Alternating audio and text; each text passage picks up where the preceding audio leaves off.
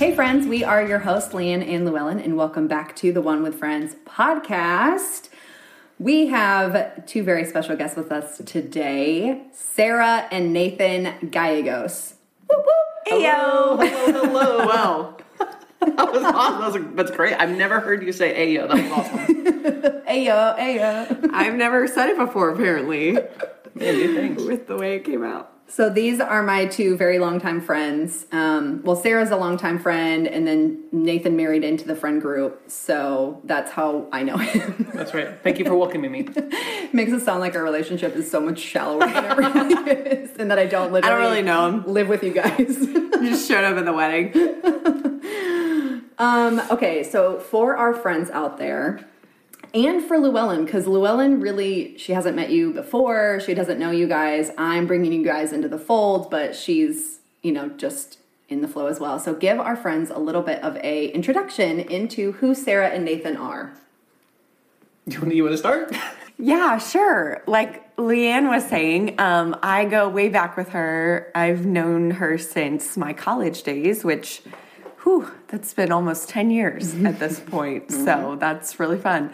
But yeah, we go way back. We went to school together and have just kept our friendship up over the years, and it's been really fun to be in the same city again. So now she is actually living in our spare room, Nathan and I, so that our friendship has never been closer. It's so fantastic. Physically, emotionally. Yeah, everything. Yeah, geographically.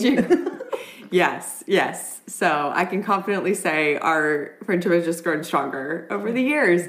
And here we are. So, and then Nathan and I, we live in Nashville, Tennessee. And we love it here. So we've been here about almost 2 years. We have a dog and a cat. And we met in Texas, moved out to Nashville to start our married life. Not really. We'd been married a while before we moved out here. But yeah. And so I work full-time as a senior assistant for a local company here, and Nathan is my musician husband boyfriend. That's it. 100%. That's all you really need to know about us. The extent of my friendship with Leanne is that she's my, she by proxy, we're friends. I had to get married into that. And then she's also the crazy roommate that I have, which is perfect timing for today's episode.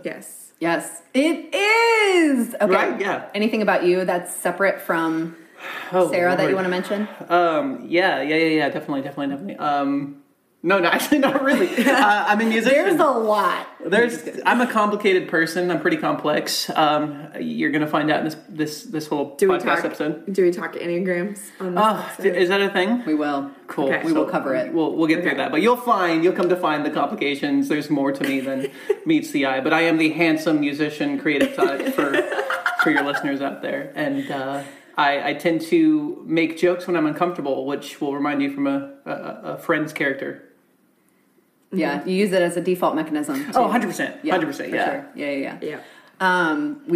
When we had Elizabeth on the show, I also talked to her about how all of our friends in our little friend group have musicians just scattered throughout, and how I better marry someone who's musically talented, or else he's just not going to fit in. You're in the right city. Yeah, I'm in the right city for it, so that gives me my best chances. So, all right. Well, we are excited to have you guys in, and I think just with our history and our bantery, not battery, let's make that very clear, just bantery. No abuse. Maybe some emotional every once in a while. We kind of get into it. That's part of a healthy relationship, right? No, sure. Speaking of healthy relationships, Llewellyn, why don't you give us an episode recap? Yeah, so this week we watched the one titled The One Where Eddie Won't Go. Chandler battles to get rid of his annoying new roommate and have Joey, who's feeling the crutch of unemployment and mounting debt, move back in, all while the girls discover a book on personal empowerment. Personal empowerment puts it really lightly for how crazy that book is. So we'll definitely dive into that here in a minute. But essentially we open this episode with our soft open. And this is probably the most iconic scene with Eddie that I forgot was a soft open. I thought it was in the middle of the episode. So to open up on that scene was just gold, I think. So Eddie is essentially we pan in just on Chandler. He's just laying there in bed, and all of a sudden he wakes up and realizes that Eddie is watching him sleep, and he quickly goes, "Oh, hey, Eddie," and then jumps up and realizes that Eddie is in his bedroom. And they start this dialogue where it makes Eddie feel really peaceful that he gets to watch Chandler sleep. It just eases him a little. And Chandler's obviously uncomfortable with that and says, you know, do you want me to sing, you know, in order to help, you know, make things a little easier? And Chandler is sort of, you know, not sort of, he is very fed up with what has been happening, because it's also revealed that Eddie has not only been in his room this one night, but what about all the other nights that he was in his bedroom? So it begs the question, have you guys had any crazy roommate stories? Wow. Oh, that is so spot on to our current situation. Oh, hey! Learn. Just hearing the description of the episode, I really felt like you were just like reading my diary or something. Like, you literally described my life and its current events. I had a bad roommate when I was living in Tulsa. I moved in with this girl, and she would not get a job at the first part. And of course, apartments in Tulsa aren't that expensive, so I think her family was like feeding her money, but she was just there all the time. And we were in a 1-bedroom apartment, so it was very close quarters with this girl, and she was, how do I put this slightly? I don't know. It wasn't the best.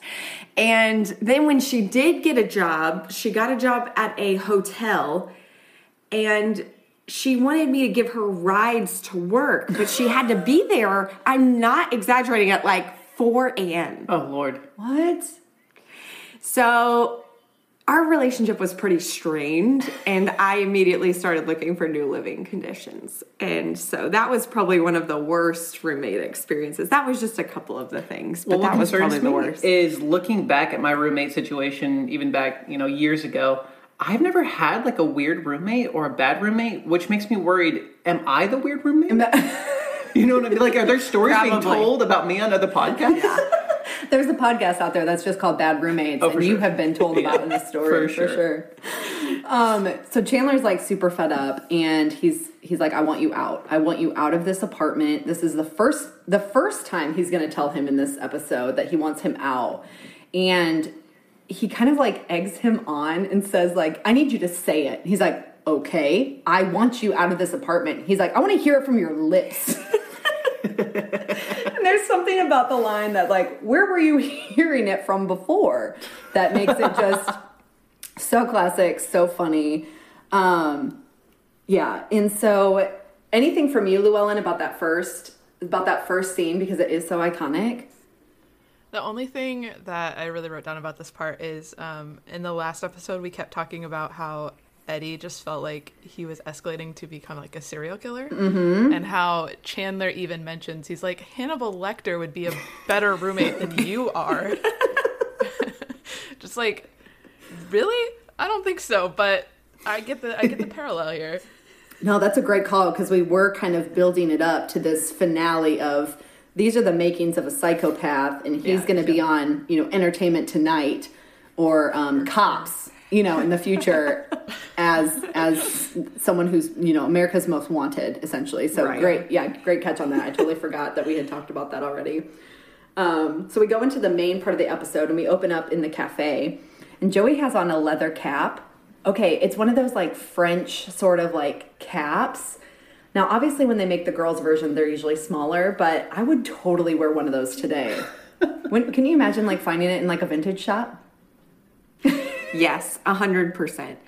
It's kind of one of those hats that's in Peaky Blinders, which is a show that we're going through right now, and they've got those, and it's, like, totally gangster, but they put, like, the razor blades in it.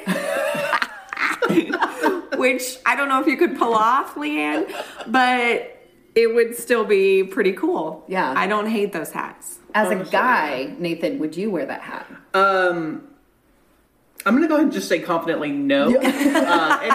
anytime that I buy a new hat, because I wear hats all the time. Like, you catch me without a hat, it's a weird day. You're for wearing me. a hat right I'm now. wearing a hat currently as we record this podcast, but I usually wear it, It's true. I'll get different styles, different beanies and things like that, and I always, like, walk in and try to do it confidently, very similar to the strut that Joey had in this episode, but I usually end up just taking it off like, okay, I tried something different, it didn't work. Yeah. Yeah. And we find out that Joey has been using toilet paper. That's like a word of the day toilet paper. Oh. Now, what's interesting about that is you would think that each pull apart piece would be its own word. Do you know what I mean? Like, Yeah. how far would he have to pull to get to the new word, or is every word on one individual square? You know what I mean? Well, yeah, my question is, does it have the definitions on it as well, or is it just the word? Yeah. But my thing here is that product makes absolutely no sense because guys don't need any more reason to spend more time in the bathroom than they already do. I knew this was coming. Nathan, would you care So, to? Llewellyn, I don't know if you're married, but for both of you, I know Leanne is not married, so She's that's about just as single as I am. okay. Well, let me just cue you Nice way in, of putting it. ladies. Sorry, Clue Llewellyn. you in. Guys like to park it when they go number 2. I don't know what goes on, but it takes a long time, so just be prepared for that. Nathan, would you like to prepare? Do you have a prepared statement for that? I honestly, I knew this was coming, but I should have prepared something to say. I don't know. There need to be like excuses on toilet paper. I don't know. I was responding to emails. I don't know. Usually, I don't have any input here. I feel like I'm kind of outnumbered. So we're gonna next topic, please. Well, before we move on from that, it reminds me of kind of like a kitschy gift that you would get during like a white elephant exchange. 100%. What's the funniest or the best white elephant? Like, do you have something that like, oh, best ever, here it is? Yeah, that 100%. like you would say that was your favorite? Yeah, it's actually in reference to toilet toys because I had a mini golf set that there's like a little rug that rolls out from like where you put your feet to out to the door and you get the little putt every now and then. So yeah, it was also toilet. It's so funny. That's like a normal thing for white elephant gifts is like potty toys and things like that. Potty toys. I don't remember any crazy things I got. I remember getting a little pair of mini walkie-talkies, and that was actually kind of fun. Yeah. That's a good one. Speaking of roommates, it was a good breaker one night. breaker. Dinner's ready. Come Are you downstairs. downstairs? Can you bring me some popcorn? Llewellyn, what about you? Me and you had a lot of like white elephant exchanges at our job that we shared. Like, do you remember anything from that you would say is like memorable for you? Not really. I mean, I don't remember. I don't feel like, well, there was one white elephant at work where somebody brought like a house tree. Do you remember that? Yes. Wait, didn't I go home with that one? I think you did. I think I did. It wasn't just like a table tree. It was No. like a literal, like, it sat on the floor and it was tall enough to like be a person. Yes, tree. it was as tall as we all were. And it was at the beginning of the exchange, it was kind of wrapped, but then as it got passed, because of how weird it was, it kept getting less and less wrapped. Yeah. That's right. I do remember that. I think I actually went home with that. And Was it alive? Yeah, it was just a live tree in a pot.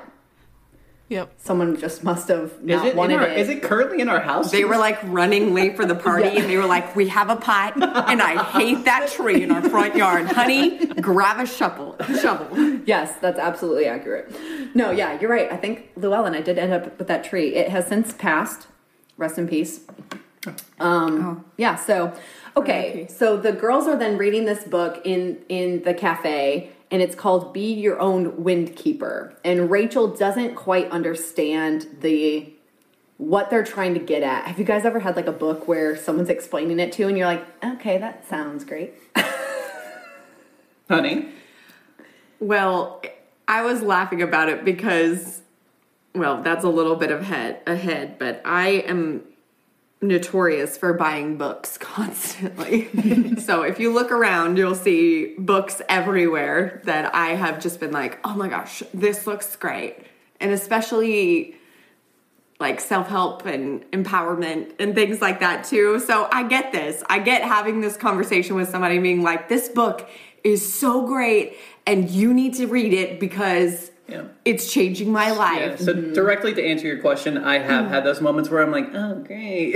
And it's usually with Sarah, where she's like, I read this life-changing book. It is so good. You need to read it. And I'm more of an audiobook kind of guy. Okay. I don't know if I can really sit down and focus on, I don't know. My attention spans everywhere when I'm reading in a book. But, yeah, so usually she'll come and she's like, you need to take the time and sit down and read this. And I'm like, oh, boy. So, yeah, I've had those moments for sure. So that Wind Goddess book that the girls find, inspiring really is a parody of like mystical self-help books such as like Carissa Pincola Estes, Women Who Run with the Wolves. So it's sort of like a parody on those. But it sounded like one of those very vague, like anyone probably could have wrote it. And we'll see in the future how the girls are using the terms in the book to then they like get in an argument about it. So we'll come up on that later. So we cut over to Estelle. Essentially, Joey is looking for work because he has been fired from Days of Our Lives. He got killed off. And he kind of goes back to his agent. And she puts him up for an audition as a cab driver. And she's really pushing him. Joey, you've got to just get back out there. And it doesn't matter what it is. You have to be willing to go back down a little. And Joey is not really willing to move because he thinks, I have arrived with Days of Our Lives. And now you're going to force me to be in a role that's sort of beneath me. That's really all I have about that scene. Did you guys write anything special about that? Besides how terrible Estelle looks? I did not know how terrible Estelle was. Nope, I didn't have any notes. Okay. I think the core of what she was saying was good, but it was weird. It was like she was sugarcoating good advice with like salt. Yeah. It was like she was taking good advice and making it not good advice. Yeah. And he was like, no. Yeah. Yeah. So that, yeah. Okay, so back at the cafe, really quickly, Rachel has now read this book and she is obsessed with this book. So Ross comes in because it appears that they have a date and he's like, all right, we have to go. And Rachel just takes authority. She's like, no. And all of a sudden, this random, like, self-esteem rises up in Rachel to want to counteract the lightning keepers or... Lightning keeper. Yeah, lightning keeper or something. And she finds her voice and is using the book as a way to kind of take back her own wind. And Ross is like, I don't understand where this is coming from. It's the movie theater that keeps to a schedule. Yeah. So I'm not trying to steal anything from you, but if we want to go to where we want to be on time, we have to go right now. Ross isn't really like getting what's happening. And I think I have not yet heard the audience laugh as much as they did in the entire series up to this point when she goes, how do you expect me to grow if you won't let me blow? That's good writing. And the audience just erupts with laughter. That's fantastic. And Ross's face. Like, I actually think the actors had to pause a little bit longer than they were used to. Like, this was the first of the, like, we have to sort of play off of that while the audience is still laughing. And so you can see them kind of, like, pausing, like, letting them have their liberties with laughter. And Ross makes this comment of like, well, and Ross is like mild, understated tone, like, well, I don't mind if you do that. Like, I don't have any problem. Yeah, as a husband, as a guy, it was nice it was kind of funny for me to kind of put myself in the shoes of like, first coming into this conversation, very like off-put, like, what is this reaction? Like, we just have a date. What's going? Like, he's kind of like genuinely like, what do I do next? And then that comment that she makes about how you're gonna let me grow if I can't blow or whatever. Watching him go from confusion to like almost intrigue is like, you can tell he was like trying not to make fun of her, but he was just like. You know that I don't have any issues with this part of you. I really resonated with Rachel, though, because that's pretty much me with every book. When she was like, it's like this book was written for me. Like, I think I literally have said that about a book this past month that I've read, like, to Nathan, being like, it's like she looked in my soul and she wrote this for me. And so, you know, I get it. I get Rachel's infatuation with the content and resonating with what it was talking about. So it was great. And even though he's not getting it, she still kind of just wraps it up with this, I need to be with myself right now. I need to focus on me. I need to be my own wind keeper, wind blower, whatever. And so she apologizes, but then Phoebe's like, and so she corrects herself, like, nope, I'm not going to apologize. But it made me think, like, don't we do that as, I know this is like a huge topic and you're so into women empowerment and things like that too, in a really healthy way. And so it just made me think, like, we do that as women all the time. And I think we're like conditioned to do it as women. Did you have any like thoughts on that just that piece of the scene? Well, I loved how they kind of were all a team in that moment, and they were like, yes, you are gonna do what you need to do and you're gonna stay true to you, you know, not let a guy change who you are. And so it reminded me a lot of like our early friendship days of like having conversations around guys and like how we felt around them and having really honest conversations and things like that. And so I loved that aspect of it, that it's, you know, this girlfriend group that's getting together and they're trying to grow together and they're trying to be versions of their best selves together. I mean, I can really appreciate that energy that they're giving to this, but it was just such a hilarious topic that, you know, looking on the outside, I bet we kind of look like that with some of the things that we do. And it's good to laugh about like these serious topics that we like dive into a lot. And so it is funny, but I just love that scene. It was fantastic. Yeah, for sure. We hop over to Joey's place and he's opening a bill with Ross is there. They're all, you know, they're hanging out, I guess. And there's a Visa statement that's one of two. And we find out that Joey has spent a lot of money on his home decorating. Places like, Isn't It Chromantic? I Love Lucite. Which are just hilarious company names, first of all. Like, that was well done by the writers. But it's like over like $6,000, almost $7,000 just worth of stuff.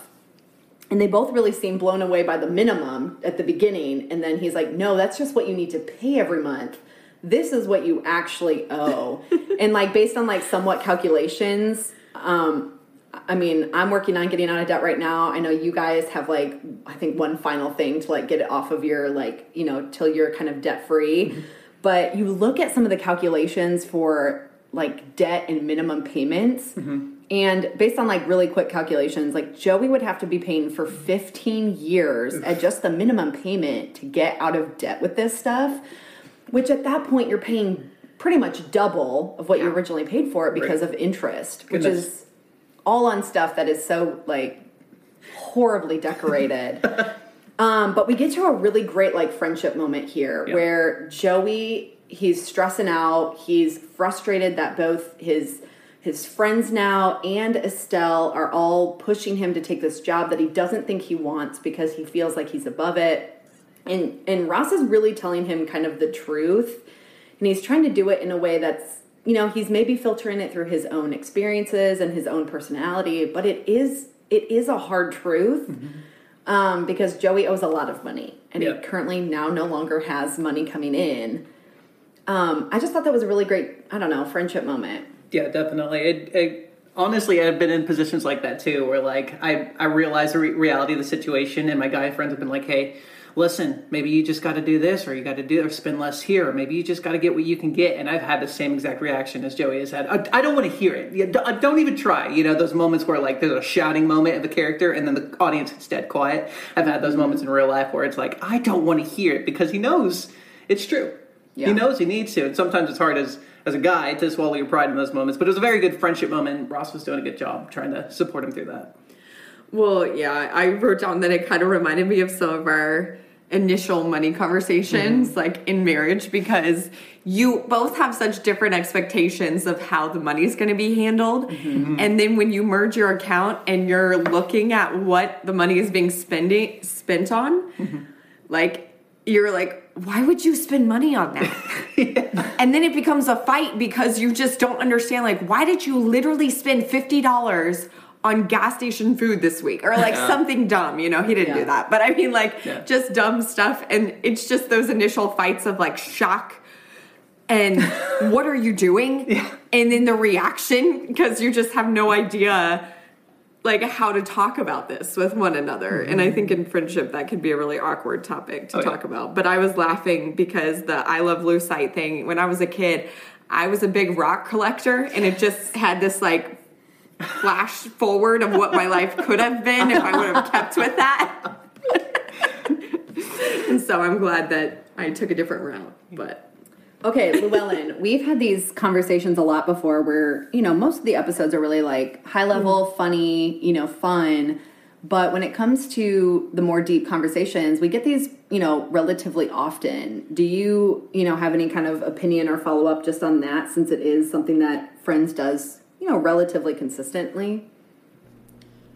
Yeah, I mean, I think up until this point, like Joey, we know that he always has had like money issues because he doesn't hold a job very long. Right. And this is his first like big break. And I also think this is the first time where I think he is aware that, I lost this awesome opportunity, and I kind of like set myself up, and like he was moving forward, and this is like a huge setback for him. So I think in the past he's been able to rely on Chandler to like be there for him, to pick up the slack and do all that. But now he's realizing like, oh my gosh, I can't, continue this life of luxury, because it's the first time I'm really getting money, because now it's all gone. And so I think where Ross is trying to come in and just give him like the honest truth, like, hey friend, I know that you're struggling, but like you have to do what you have to do. You have to do this audition.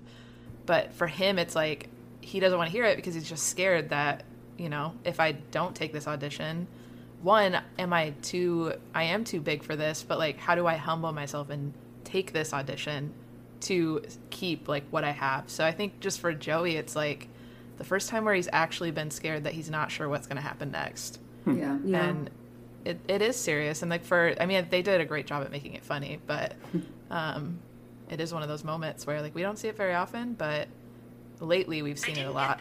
Could you try again? Okay, Siri.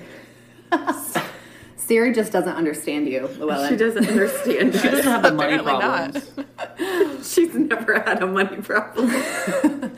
No, that totally all makes sense. And it's sort of an interesting dynamic with having it be Ross and Joey. Yeah. And I think we've seen a lot of dynamics with Chandler and Joey, but to have Ross come in and Ross be very, he's a little bit older than the rest of the friends. He kind of comes in as Monica's brother. Like, he is obviously closely connected with all of them, but he's always the one on the outside. He never rooms with any of them except for the small season where Rachel and him live together due to baby. But it was interesting seeing this, friendship dynamic happening with Ross, don't you think? Yeah, for sure. I think, especially because Ross is like the most established of all of them. So it's like coming from him, it's like you would expect that from Ross. But yeah, I thought it was a unique situation. Yeah. Well, and I think it coming from Ross, now that you're saying that, it might actually be better because Chandler might be more of a crutch for Joey by being there to bail him out. Whereas Ross is maybe for the first time giving him the like, you can't always depend on someone else to bail you out, even though they don't really go into that. But now that you're saying that, just maybe that's in the fine lines of the script. That's what we do here. We just dive right in. So Chandler comes home from work, and the last thing he knew was that by workday tomorrow, Eddie was going to be gone. So he kind of peeks his head around the corner and thinks like, I am free. And then all of a sudden, he just pops up from behind the counter, which is obviously very gag-ish because why would he be on the ground for that long? Right, yeah, of course. Just living his life. And he's like, just going about his day. He's dehydrating fruit. And he's got no other plans that day. Chandler thought he had other plans, which was to move out, but he no longer has any plans. So I think this is the second time, right, that he tells him to move. Or does he just kind of, I forget, does he just go into his room? Or does he, what happens here? Does he tell him again? He tells him. He does. Yeah, he does. He tells him he wants him to go. And that's when he like slowly walks out of the room. And he's like, well, I'm going to take my fish. Is this where he takes his fish?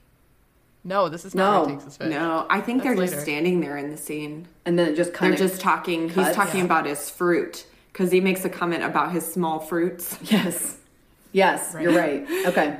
I think it was a pretty quick scene because then we all of a sudden jump to the cafe with Gunther and Joey walks in. This is so cute of Joey almost because he's like, I'll take a lemonade. And Gunther's like, lemonade? Are you okay? Like, you okay, man? So Joey must have a tell. I would literally ask Nathan that because he never orders a lemonade. If he came in and was like, I want a lemonade, I'd be like, what? Who did this to you? Yeah. He's like, oh, what's wrong? And Gunther was Bryce on All My Children. And, you know, they're making the connection here with Joey that he's like, oh, that's, you know, what happened to you? Oh, I fell down an elevator shaft. And he's like, oh, I got buried by an avalanche. And I think Joey's making the connection here that you might not make it as an actor, which may have, you know, then influenced his decision to actually take the gig. Right. Because he's seen that, like, just because you've made it on screen doesn't mean you're a shoo-in to always be an actor. Yep. So I think as short as that scene is, it was a really pivotal scene for Joey just to make the decision to then go for it. And this is only the second episode where Gunther has lines in it, which is crazy because he's technically been a character since season 1, really early. So yeah, that was a little fun fact. So we really quickly jump into the girls' apartment, and Chandler's sleeping there because Eddie has still not moved out. And Monica kind of comes up on him and is like, oh, he's so sweet while he's sleeping. You know, she has that like look on her face like, oh, that's so sweet. And of course, at that moment, Chandler wakes up and is like, why is everyone watching me sleep? Like, I just want to be able to sleep in peace. This poor guy. So he freaks out a little bit. So then we cut to where we think is the next morning because Chandler is holding his like comforter in his hand that he had on Monica's couch. And he's coming back into the apartment, and you can tell in his face that he's like exhausted.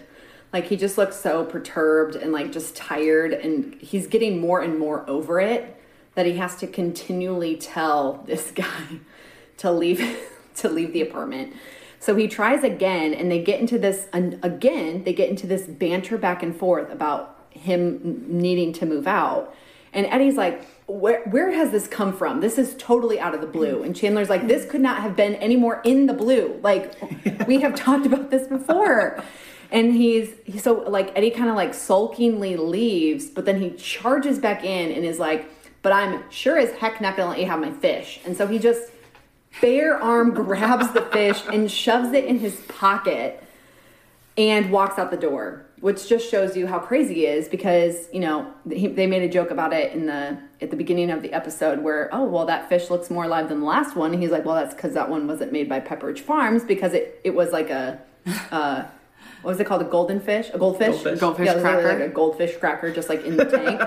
So this is a real one, but he like just takes it out and puts it in his pocket. I feel like for Eddie, we're getting more and more just like illogical. Yes.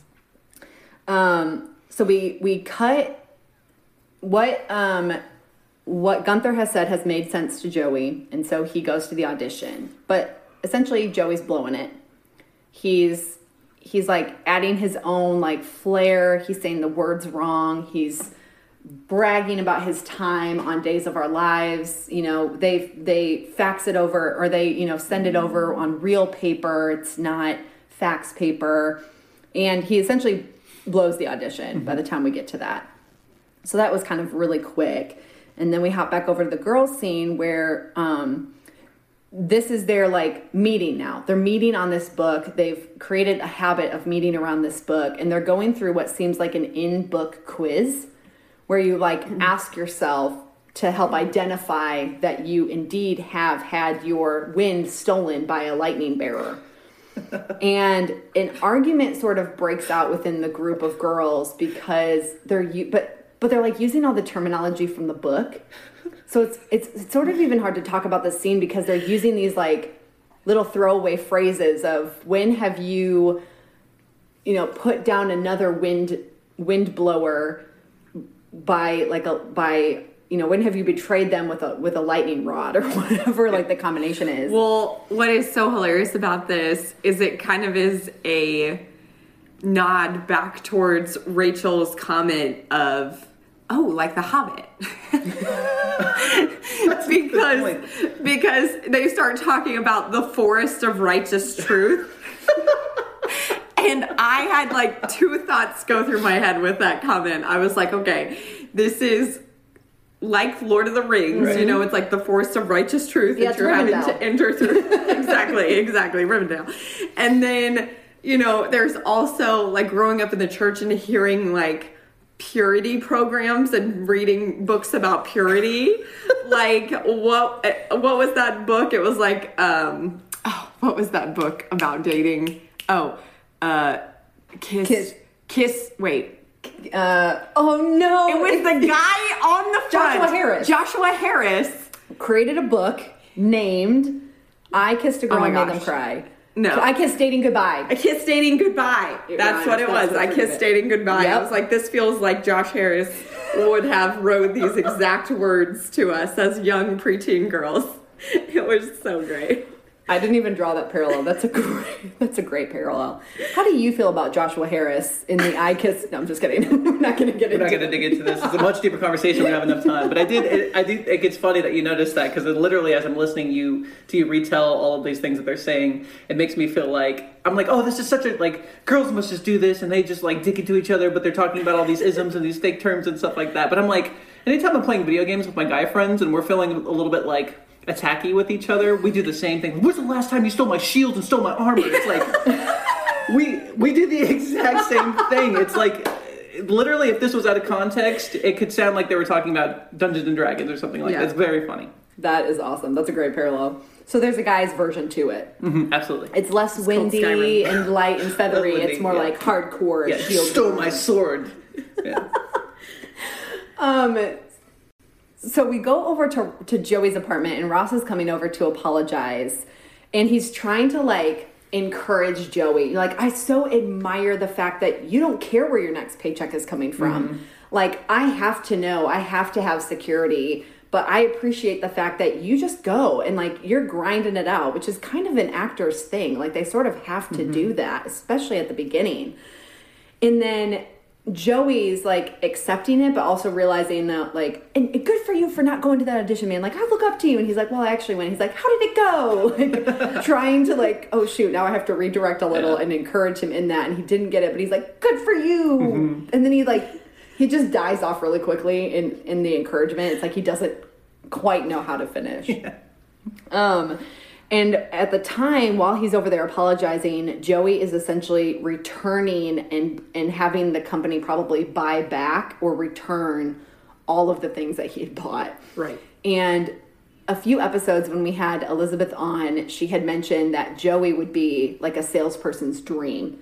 Because he would probably go in there and the guy would just be trying to connect all these things together in the apartment and be like, oh, well, you have to get that ceramic white dog because look how well it goes with your Black Panther table, and connecting all these things. And so you see him shipping off all of his stuff and he's really sad about it. And Ross wants to kind of perk him up a little bit. And so he offers to buy the bird, which was way too expensive for a bird that I think is made of glass maybe.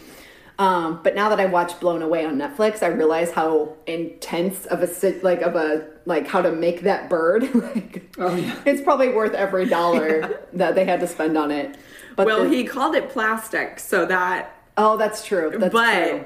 Maybe he was exaggerating because that would be hilarious if he spent $1,200 on a plastic bird. That would be a lot of money. That is amazing. Even in the 90s. It'd have to be a famous artist. Oh, yes. Whatever. And they're in New York. We know how it goes in New York. Yeah, for sure. We do. Nathan doesn't. Because Nathan doesn't. He won't go on vacation with us there. Are you going to go there now? I mean, Listen. Let's delve into this. I'm just kidding. So Ross essentially buys that white classic dog that will, that we'll see in the series kind of moving forward in the guy's apartment. So we go downstairs to the cafe, and Rachel offers up cakes as a peace offering, to make up with her girlfriends, which as soon as they have reconciled, she then reneges on her gift and says they're going to definitely take this out of my paycheck, so I'm going to go ahead and put these back. Now, watching that now in the mind of, like, in the middle of a global pandemic, like, once those have gone out of the case, they would then never be returned after they have been delivered to a table. Oh, for sure. But just thinking back to the 90s, it was like, a little bit maybe more acceptable. I don't know. And it's also for a show, so how realistic. I think about that every time I see, like, the B-roll between scenes and, like, the music's playing and they're changing scenes, but you see all the cars and the people on the street. It's just, I look back and I'm like, remember that time when we had no worries in the world about anything as far as socializing? No one knew what a and mask being 16? was. Yeah, exactly. Well, it reminded me of our early friendship days as servers in a restaurant, and just thinking through if every dish that we messed up got taken out of our paycheck or our tips for the evening, that would be pretty brutal. So that would be a hard life. That would be. It'd be hard to, like, make any money because people will just send it back, for whatever. Yeah. Oh, it makes me miss Red Rock. I know. I need a steak. I want it so bad. Chandler comes in and he announces Eddie has moved out, everybody. He has moved out. But he's also right outside the window with a mannequin head, and they're all kind of freaking out. And he comes storming in, and now Eddie has descended into... It doesn't make sense at this point. He's telling a story about now they've all gone to Vegas that weekend, and he didn't hit the slots, but Chandler has made a killing and bought him these new shoes. So at this point, I think Chandler is realizing how out of it he is, that he has escalated to the point where now he's remembering things that never happened. Right. And I think that sets us up for the very next scene. But what's funny is that in this moment, Chandler has to again reiterate, I want you to move out of the apartment. And he never actually does it himself. We find out in the next scene that Chandler and probably Joey have moved all of his stuff outside. Right. Now, Phoebe, before we quickly finish with that last scene, Phoebe's like, is anyone starting to like this guy? It would be Phoebe. So on brand. She for strikes me as Phoebe. the kind of person who would enjoy the murder podcasts, the cold cases, things like that. Because I think, like, if you take all of Eddie's scenes and you cut them together, they could literally make, like, a Making a Murder podcast over him, or Making a Murder, a Netflix series or something like that. It's honestly kind of like, if you take all of those scenes and put it in its own context, it's a little disturbing to think of how kind of extreme he becomes as a character. Yeah. And I think they need to make him that extreme, especially within only a 3-episode window. Like, he moves in and moves out within 3 episodes. Wow. Like, Eddie moves in, then there's one small, like, episode in the middle, and then all of a sudden the one where Eddie won't move out. Like, it's 1, 2, 3. And I think because they're also playing with the Joey storyline of needing him to, like, come back into the fold, that they're just like, we need to escalate this quickly to get Joey back into the apartment. So it's interesting to... I wonder if the writers thought that Eddie would be there longer, but then they realized how long the Joey, storyline was going to play out, and it kind of culminated maybe really quickly. But we cut to the next scene, and we see that Eddie is coming home. He was just out, doing whatever, and his key doesn't work, so he, like, knocks on the door, and Chandler, realizing, I think, just how out of it Eddie is like, fine, I'm going to maximize this. If he's telling stories that never happened, then let's rewrite history, literally, in his brain. And so he opens the door a little bit because he's like, may I help you? And he's like, dude, my key won't work. Like, why can't I get in? And he's like, I'm sorry. Do I know you? And all of a sudden he, like, sticks his head in, like, with the lock on. And he's like, dude, you're my roommate. Like, he's trying to figure it out. And all of a sudden we see now as an audience, for the first time, when he's like, I'm sorry, I have a roommate. And it's like the grand, reveal that Joey has, like, moved back into the apartment. Right. And they're totally throwing one over his head because they are essentially pretending like they have never met. And he's like, what do you mean? Like, I moved in, because he moved out. And they're like, I think we would remember that. And he's like, makes sense. Like, it would make sense.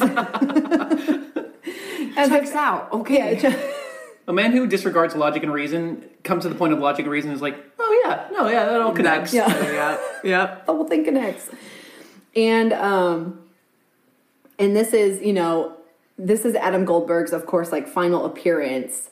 And then once he, kind of leaves, he's like, all right, well, I must have the wrong apartment, which wouldn't he think, like, all of my stuff is outside? Right. Like, what do you mean the wrong apartment? Your stuff would be somewhere else. Like, where does he go? After the door shuts, where does he go?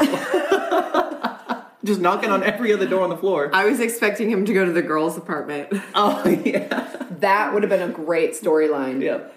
Especially because their door is never locked. Mm-hmm. Like, if you watch the series, just walk he in. would literally just walk in and just start moving his stuff in, probably. But he had his character arc at this point, so. Yeah, he had kind of wrapped it up nicely. It's true. So maybe the tag scene should have just been him, like, wandering through the halls of the apartment building.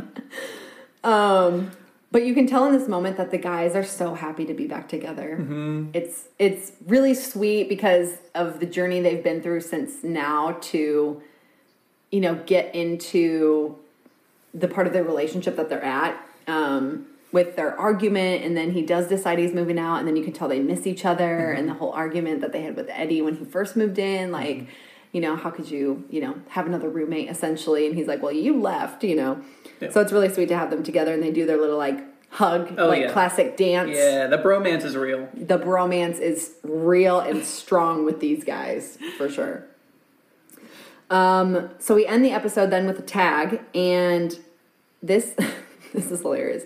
They essentially, I'm going to admit some things in this episode that I don't think I really want to admit, but they move the dog out of the room so that every time they know that Ross is coming over, they kind of do this whole thing where they move it out of the room because Ross bought it and he spent money on it to make Joey feel better, but maybe it wasn't Joey's favorite thing. And now that it's in a room that is guy decorated in like a bachelorette pad type way, this ceramic dog now no longer, as if it made any sense before, right. It now definitely doesn't make any sense in this apartment. And it does always stick out in any room that it's in, even in future episodes when you just see it in the background, that's the white ceramic dog. Mm-hmm. But he moves it out anytime Ross comes over. Did you guys ever watch Gilmore Girls? Did not. Anybody? No. Llewellyn? No, I didn't. What? Okay. Well, I'm the only one that watches it. So any of our friends who watch Gilmore Girls, Lorelai's mom would do that anytime her mother-in-law would come over, and it'd be this huge, like, it wouldn't be just one thing. It's every wedding anniversary gift she's ever gotten them is stored in the basement. And every time her mother-in-law is coming over, she does this whole, like, we have to put it in the exact position that it was the last time she left so that she thinks it's been here, like, the whole time. That is so funny. Have you guys ever, like, done anything like, oh, Nathan's already smiling? It's so funny that you mentioned that because I think I do it subconsciously where I'm like, I'm going to hang out with this person, and this person, like, for example, we have some friends of ours that got me, like, a t-shirt for my birthday, and every time they're over, I always wear that shirt, but I don't do it to be like, oh, look, I want you to know I wear it. I just do it to, like, kind of honor them. I don't know. It's a weird thing, but I think it's a little more subconscious because I don't know. I don't intentionally go in and I'm like, I have to wear this because they got it for me, or I'm going to put this out because they got it for me, or anything like that. But I definitely do these things to, like, let them know, like, hey, I know that you care and I care too. Look how good I look. You know what I mean? But never anything like, you know, oh, this person, I don't really like it, but I'm going to put it out because this person got it for me. Especially like in-laws or anything like that. I can't think of anything specific. Your mom has good taste in things. So Mom, if you're listening, you heard it here. She does. I don't think my mom has given us anything. I don't know. I think I'm the same way. Like, if someone gives me something, like if they give me a kitchen appliance or like something like that, and we have a party together, I'll like mention that I use that appliance in making that dish. And you know, you just like go overboard to let them know, like, I do like this. I do use it. It's worth the money. Yeah, you become like a saleswoman on those. You're like, oh gosh, I really love this pressure cooker. You guys should use a pressure cooker too. We don't use a pressure cooker because we're scared of them. But for example, of course, you're like, guys, have you seen this pressure cooker? Oh my gosh. Yeah. Llewellyn, what about you?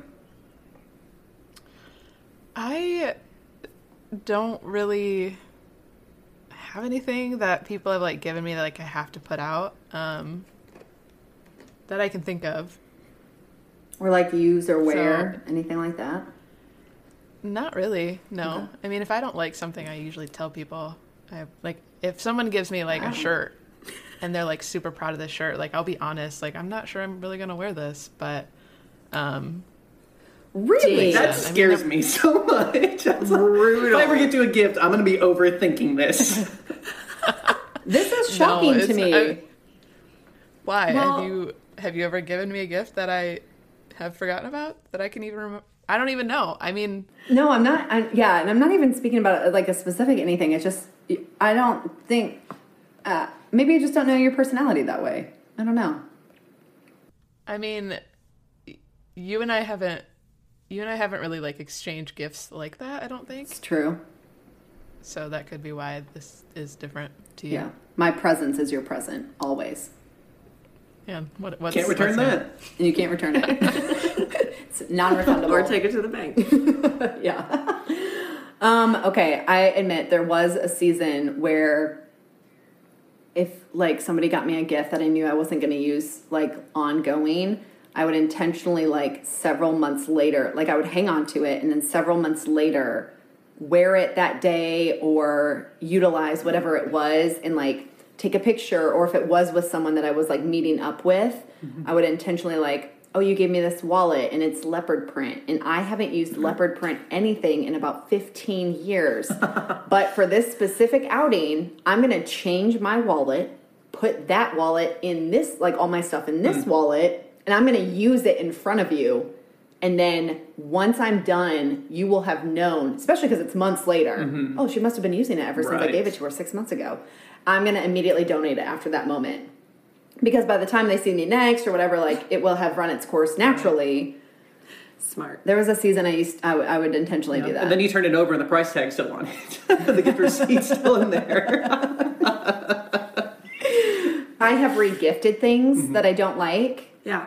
If there's like something that they give me that's like re-givable, I'll just sort of hold on to it. Because, you know, every office does like a, you know, white elephant or dirty Santa or whatever it's called. Exactly. It's like at some point I'm going to be able to either gift it again to someone else, because I'm also trying to be a little bit more minimalist as well. And so like I don't like anything just coming in like like what do I do with this?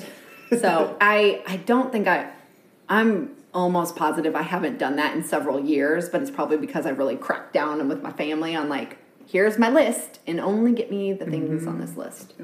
Totally. Chandler and Joey basically live out this white ceramic dog the whole time, don't they? I don't really recall, but I just remember growing up watching the show.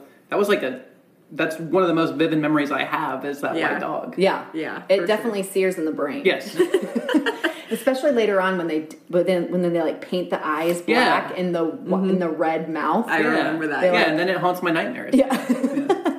It's like Eddie being up in the corner, Correct, but like the dog is just staring Singing at to you. in the corner, Yeah. All right. Anything about the main bulk of this episode, the overarching of it that you guys didn't get to talk about that, you know, we might have flew by? Anybody? My mom had one of those dehydrators that Eddie had. Mm-hmm. And she loved that thing probably as much as Eddie loved. We had so many dried apples. Oh my gosh. They were everywhere. Honestly, one of my favorite things to do in the fall is to go to an orchard because it's cheaper to like go out and pick your own like Honeycrisp. Yeah. And then I'll literally spend an afternoon like using my little it's like spiralizer on my KitchenAid, and I'll spiral all of them, put them on and I'll have like fresh apple chips, and it's my favorite thing because just the whole house smells like fresh apples, and they're all healthy for you anyway. So I'm like eating fresh apples in the morning, and then in the afternoon I'm eating dried apple chips. Like I have apple for days after that, but it's always one of my favorite things to do. I love dehydrated food. They're better snacks than like. That's true.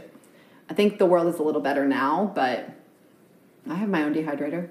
Oh, I'm proud of it. We could get crazy. Well, it's not here because it was not on my priority list. Llewellyn, you can just ship that. Ship it from Michigan, please. Okay, so let's hop into our episode rating system. So because you're our guests, you guys are going to be the first on all of these segments. So let's just go. You guys can't see us, but we're going to go clockwise. So Nathan. Oh, great. You're up on this episode rating system. Stupendous. I need to pull up my notes.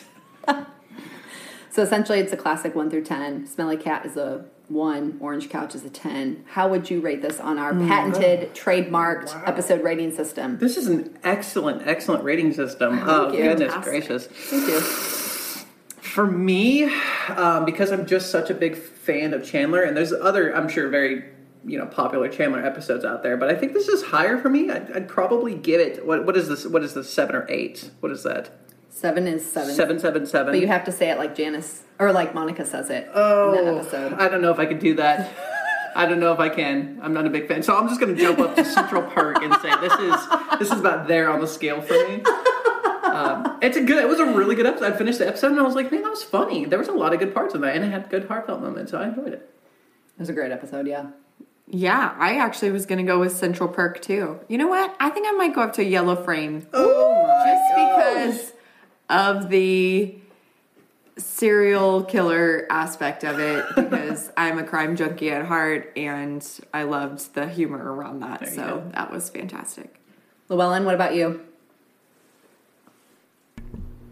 I think I'd probably give this one a Central Perk as well. Mm-hmm. It's a good episode, and definitely with those, Eddie serial killer vibes. Mm-hmm. It's like his peak moment, and me and true crime. So there's definitely that. But it's also like just like Joey moving back in and like his whole ordeal. Like it was just well-rounded, I thought. Mm-hmm. So yeah, Central Perk. That might be the highest I've ever given an episode. Wow. No, Central Perk's in 8. We've matched on 8s before. We did? Mm-hmm. Yep, in one episode earlier. I am gonna match with. I'm gonna even us out, and I'm also gonna give it a Yellow Frame. Wow. Wow. This is one of the most so iconic episodes, I think, of Friends. It's kind of like when you think of The Office. There are certain episodes where you're like, this is one that sticks out, and there are only all of them are great, but there's a few of them that just like. All the storylines are strong. They all move the storyline forward. They all have their great entertainment, like their high laughter. I just think that we've got the culmination of all of that, especially with Eddie just spiraling out, the good relationship moment that Ross and Joey have, and then, of course, the girls.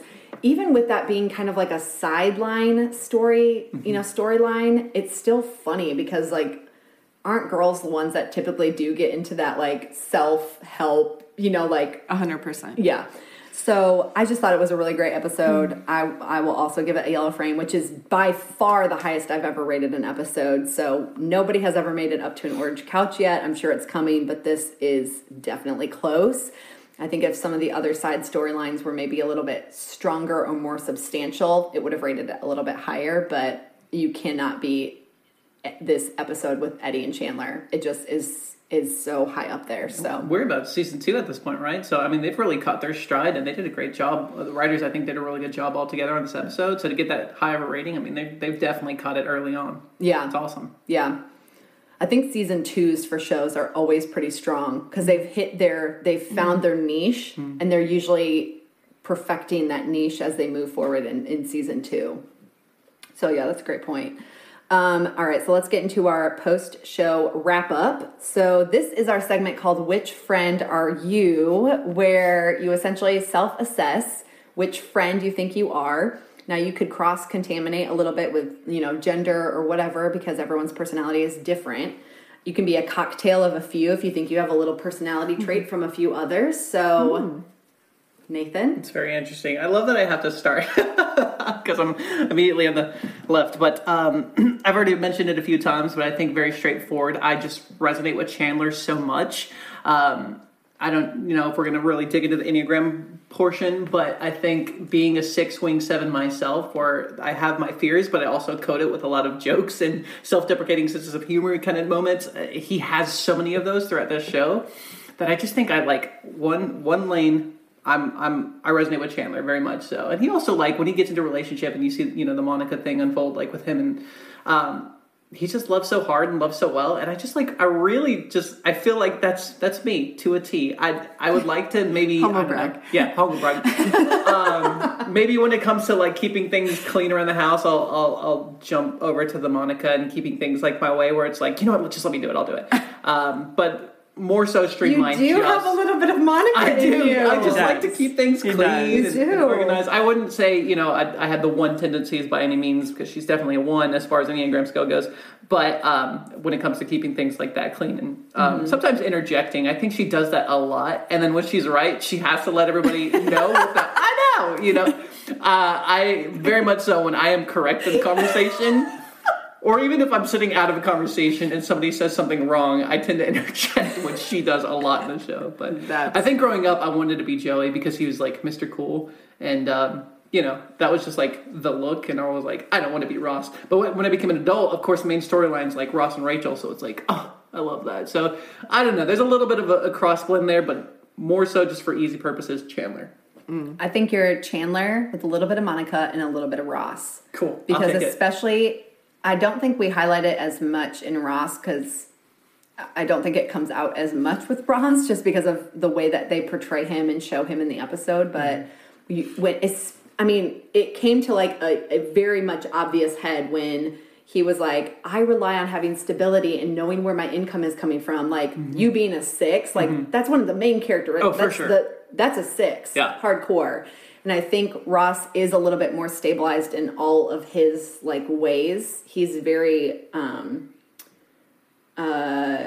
strategic, I think, with most of his life. I mean, sometimes it kind of gets off the rails a little bit, obviously, because it's friends. But I think you're like a lot of Chandler, and then you've got some like accompaniment with Monica and Ross. So you're a little bit of Geller and you're Chandler, but they marry everybody. So you're kind of the Geller family. I'm the offspring of Geller family. Yeah. When they have a kid, that's me. Weird. Oh my gosh, weird. That got off the rails real quick. Okay. Ross. Sarah, what about you? I think out of this whole show, it's taken me a while because I haven't really fully identified with one character in Friends. But I definitely think of all of them, I identified most with Rachel. Because she's like this achiever girl, but she's kind of out of it and idealistic a little bit, and really kind of goes after this like fantasy of what she wants her life to be. And I just love that about her, just kind of her like obliviousness to a lot of things going on, but like her focus on like just the things that she wants to go after. And I just really like that about her, and it's obviously hilarious throughout the show. For sure, in this episode, I like watching Rachel like pick up the book. I really, it was written for me. It was just like very, yeah. She just wants to be liked and she wants to be in the group, and so I get that. I get that a lot. As far as the other characters, I don't know. I mean, I love Joey, and in this episode, I definitely identified with his spending habits because I'm like, oh, this was cool, and I wanted to buy it. So I did. So that was definitely me. So, yeah. I would have to agree with Rachel for sure. I mean, even when you started talking, I realized I didn't like pre-assume what she was. So like, so I quickly kind of ran through like characteristics of Friends, and I was like, she's definitely Rachel. She's definitely like more of the like achiever, going after like own things, and like especially in later seasons when you see her like especially climb the ladder at Ralph Lauren, and she hops from one good job to then another, and she's like now getting higher paid, and I just think that's definitely more of like in line with you. So I'd say that's spot on. Would you say that's spot on as the husband? Oh yeah, for sure, definitely. Okay. Yeah, and then I had a crush on Rachel growing up, so it's just like it's like my dreams are coming true. It all connects. My dreams are coming true. Yeah. I tried to refrain from saying I wanted to be what's his name, Richard. Just because we all know Tom Selleck's very good looking at this point in the show. I mean, he's a good looking character, and that must. I mean, wow, he's a good looking guy. Like he's got the '90s down. That's okay, though, because we only stick to the 6 friends. It's perfect. It's good. I'm glad. He wasn't in this episode even, so. I was going to say, have you ever had a guest who's like, I'm Gunther? We'd be like, no, you have to pick one of the six. Like, that's the whole idea. Get out. I'm Gunther. I'm good. That's it. I have 2 lines. I don't exist in my friend group. All right, so we have our recommend to a friend segment. Nathan, would you like me to switch it up and go with Sarah first? Please. Awesome. Sarah, give us our recommend to a friend. What would you recommend to our friends? Oh, gosh. I did not come prepared for this. You told me about it, and I didn't come prepared.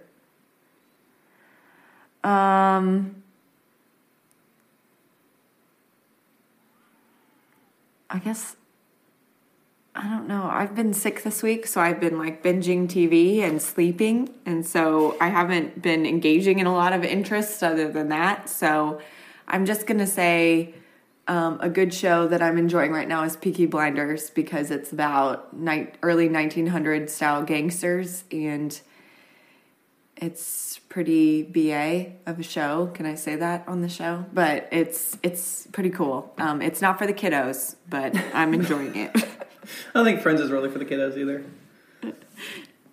Yeah. Nice. All right, recommend to a friend. Peaky Blinders. Peaky Blinders. Going to be talking to British accents all week. My recommend to a friend is donuts. If you haven't eaten donuts in your life, get out. Why are you listening to this podcast? Donuts are life. I literally have a core value, and that is to eat donuts. That's just something that I agree with. That's something I wrestle Get out of here. I developed that as a kid. We had donuts instead of cake at our wedding. That's true. And so if you're ever in Nashville, go check out $5 Yep. donuts. Oh. $5 bakery. It's for people who don't even like donuts. You'll like this donut. Oh yeah, without it, they have a what they call 100-layer donuts. So they're very. It's like, would you say like biscuits? How would you describe? It's kind of like a biscuit. It's like a biscuit, but it is so Okay, but good. don't let that. It's not a biscuit. It's Right, It's a donut It's for sure. flaky like a biscuit. You know, remember those Pillsbury Yes. rolls where they have the layers? Yes. Yes. It's just Imagine like that, but not savory. It's a donut. It's sweet. But it's, oh my gosh, it's a life changer. because you guys the want them best. right now. All I had to say was what $5. time do they close?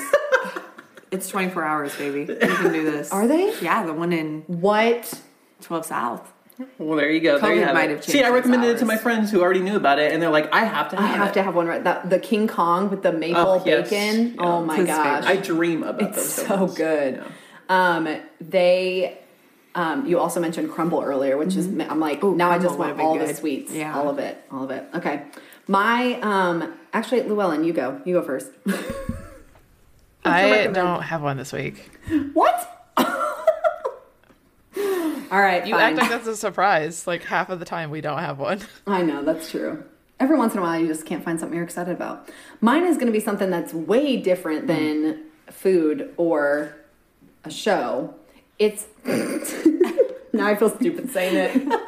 Okay, honestly, guys, this has changed my life. As someone who during COVID was not able to go and get pedicures as often, and mind you, I do not get them often anyways. But you know how like the best part of getting I'm like looking at Nathan. but, I've like, had a pedicure he before, loves so I'm okay pedicures. with this. Oh, okay, cool. He loves them. You know how like when they get out the little like essentially they get out a cheese grater, which Yeah. is maybe not the most ideal, but to like get all that dead skin off the bottom of your feet. Is this a problem that you've been having? Do we need to get you like a pet egg? No, but a pumice stone is going to be my recommendation. Okay. So it's like a volcanic rock stone that they sell at like I got mine from Package Free Company, which is like they try and eliminate like plastic waste, so they essentially send your boxed goods in like cardboard that's biodegradable that you can like reuse. So they don't plastic or cover it up in plastic and all the things, but it's a pumice stone so that you can use it while you're in the shower real quick, just to like. It's more of like the in between, so that you don't have as much of cheese grating needs when you go to get your feet done. So Cheese highly Feet graters. That's essentially what it is. Wow. So highly recommend a pumice stone to a friend. How do you spell that? Pumice. Okay. A pumice stone. Highly recommend that to a friend for all your showering foot needs. Very cool. Wow. Showering foot I feel like we've ended this episode. Yeah, I didn't think that I needed that product, but now I'm like second guessing myself. I'm like, do I need something like that? Thank you. It's kind of really nice in between. Anyways, I feel like now I should have gone first so that we could have ended on donuts because now we just Like we're done. From donuts Feet, to heels. foot. From foot to face, this has been your episode. Okay, we need to end, guys. Thank you both for being on here. Yeah, thanks for having us. I know we have you scheduled in the next couple of weeks to merge with our other mutual friend and her husband, which will be awesome. Maybe I didn't tell you guys about that. You but, did. Okay, You did. great. I was like, I have you scheduled. We're ready. So it's going to be a great episode. So next week we'll be back and we will cover, not them, they won't be back until later, but thank you guys. Yeah, thanks for having Was us. it fun? Of course. It was so fun. Blast. Okay, cool. Well, next week we're going to cover the one where Old Yeller dies. We're just going to bring it down, down, down. That's such a good episode. Yeah, so we will catch you guys next week on the One with Friends podcast.